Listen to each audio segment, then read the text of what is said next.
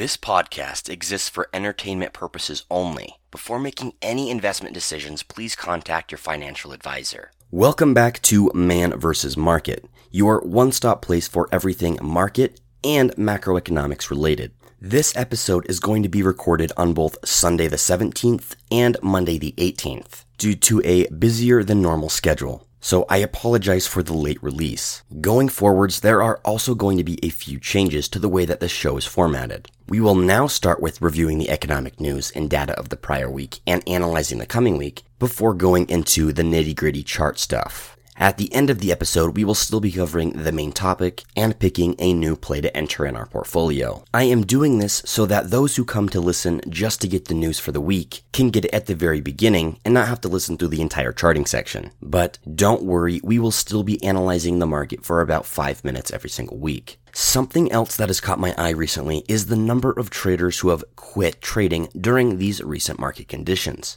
This last week, I did a poll on my Instagram story on whether or not these market conditions stopped you from trading. And out of the several hundred responses, 47% of people said they quit trading because of the recent conditions. So because of this, I decided to spend the first couple minutes of this episode giving 3 ways you can more effectively and safely trade during market environments like this. Number 1, keep position sizes smaller than you normally would have them. In a situation where the market is more unpredictable and there are more volatile swings, maintaining a higher position size right now is very unwise. The profit potential is still probably the same as what it was before, so there is no need to keep your position sizes as large as you had them during the last couple of months. Number 2, take profits earlier than you normally would. When the market moves like this, in very unpredictable ways, profits and losses are going to come quicker than they would in other times. So when you start to see profits,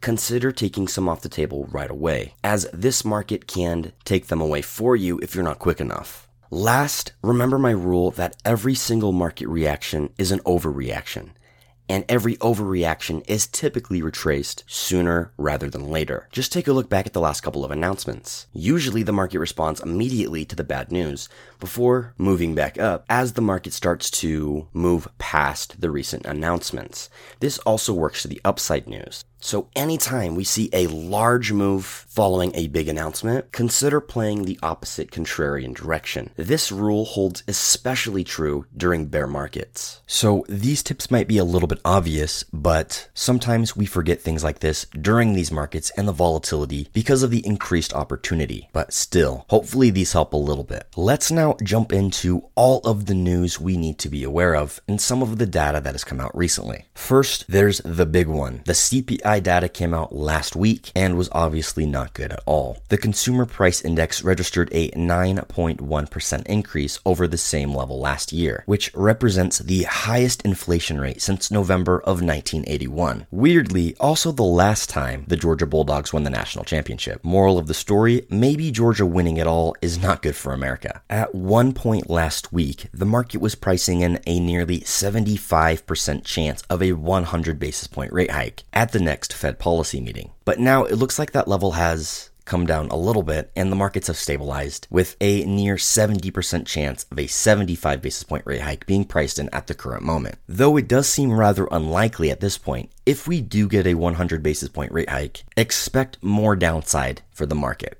The month of June also saw a 0.8% increase in average monthly rent, which represents the largest monthly increase in rent since November of 1986. This simultaneously is coinciding with a housing market that is beginning to cool off, which has some outsiders scratching their heads. But despite the falling home prices, we need to remember that rent and the housing market are about a year apart. So we likely won't see rents start to consolidate for another year or so. And if we head into a recession like I think we will, expect them to fall even more. One takeaway here is that inflation will take a long time to moderate. This is not something that is going to be just magically fixed by the Fed. But we aren't seeing crazy inflation over the last month in every single space. One of the biggest drivers of inflation, fuel prices, have come in substantially over the last month. As of July 18th, the national gas average price is $4.52, down from the high of about $5.02 set back in mid-June, meaning gas prices have consolidated about 10%. And while I do think this is great for the consumer, I think this is also kind of a short-term thing. As you guys know, I am still very bullish on gas and expect higher highs at some point along the line. But this should give the consumers some financial relief, at least in the short term. This sell-off in fuel prices has also helped wheat get back to its pre-invasion levels, meaning that while food prices have definitely soared in the last couple of months, we should see prices come in just a little bit over the coming couple of months, given that we don't see another crazy surge in fuel prices in the very short term. Quickly touching back on the yield curve, we have seen the 2-year Treasury and the 10-year Treasury reach an inversion that is the deepest since the 2001 dot-com bubble. This occurs when the market's predictions for the economy become more and more pessimistic. And again, typically, after the yield curve inverts, it takes about 1 year to 18 months to actually see recession. But as this thing continues to invert even more, the market probability of recession continues to rise with it. One thing I should mention though, historically, markets have done very well following a yield curve inversion, but before the actual recession.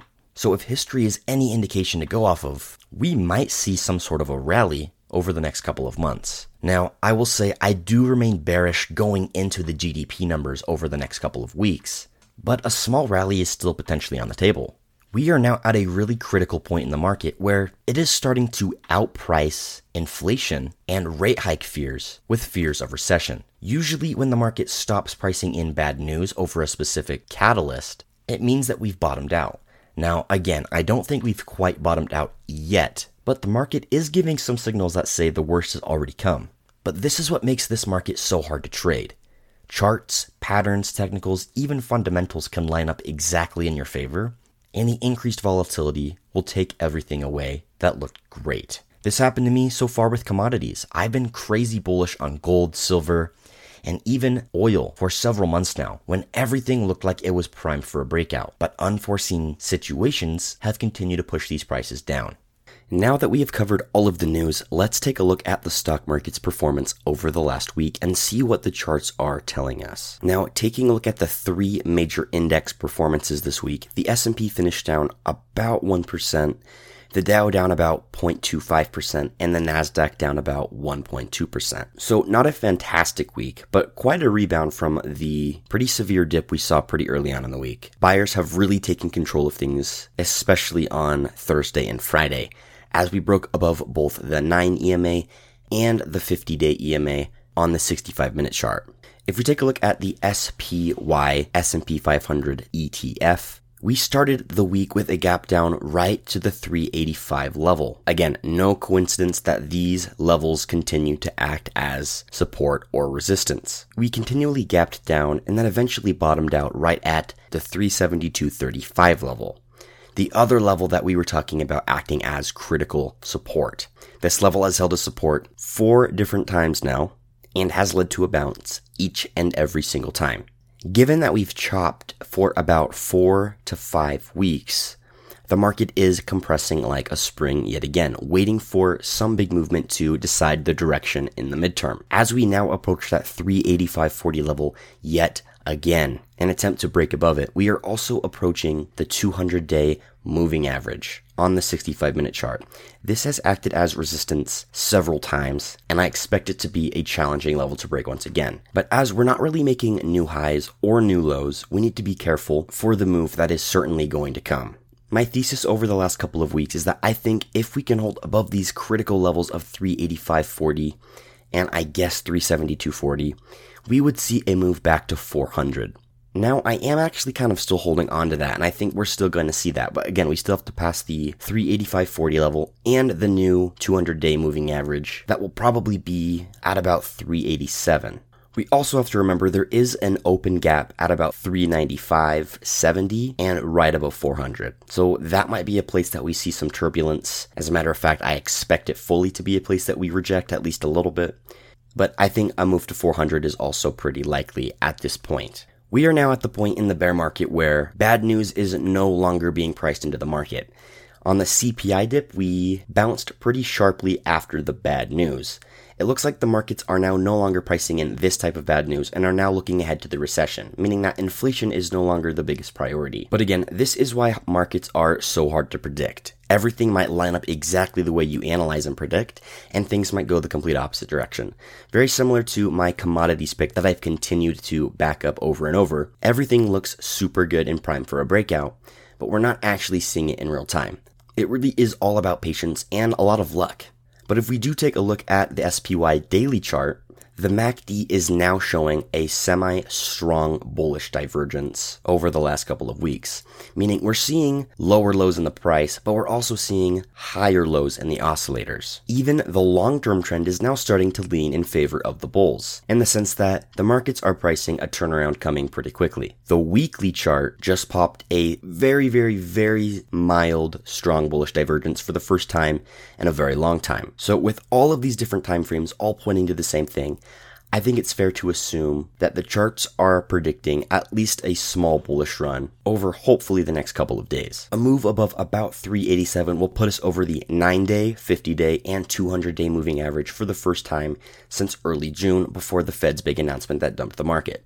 Now, as earnings season is back, expect these moves to be even bigger. There is a large move coming, and I just want to be on the right side of it. So I want to be betting on the upside just because the charts look good and the market might be overpricing in the odds of a 100 basis point rate hike. I will say though, I am bearish going into the GDP numbers that are going to be coming a little bit later in the month. To finish off this episode, we are going to be analyzing a company that I think provides a lot of upside, and we are going to be adding this to our portfolio. Let's take a look at the company AstraZeneca under the ticker AZN. AstraZeneca is a biotech company that has gotten quite a lot done over the last couple of months, and it has a few upcoming events that might provide a great buying opportunity today. According to Investors.com, earnings were up 57% in the fourth quarter of 2021 and 16% in the first quarter of 2022. And most analysts see the earnings per share rising 34% in 2022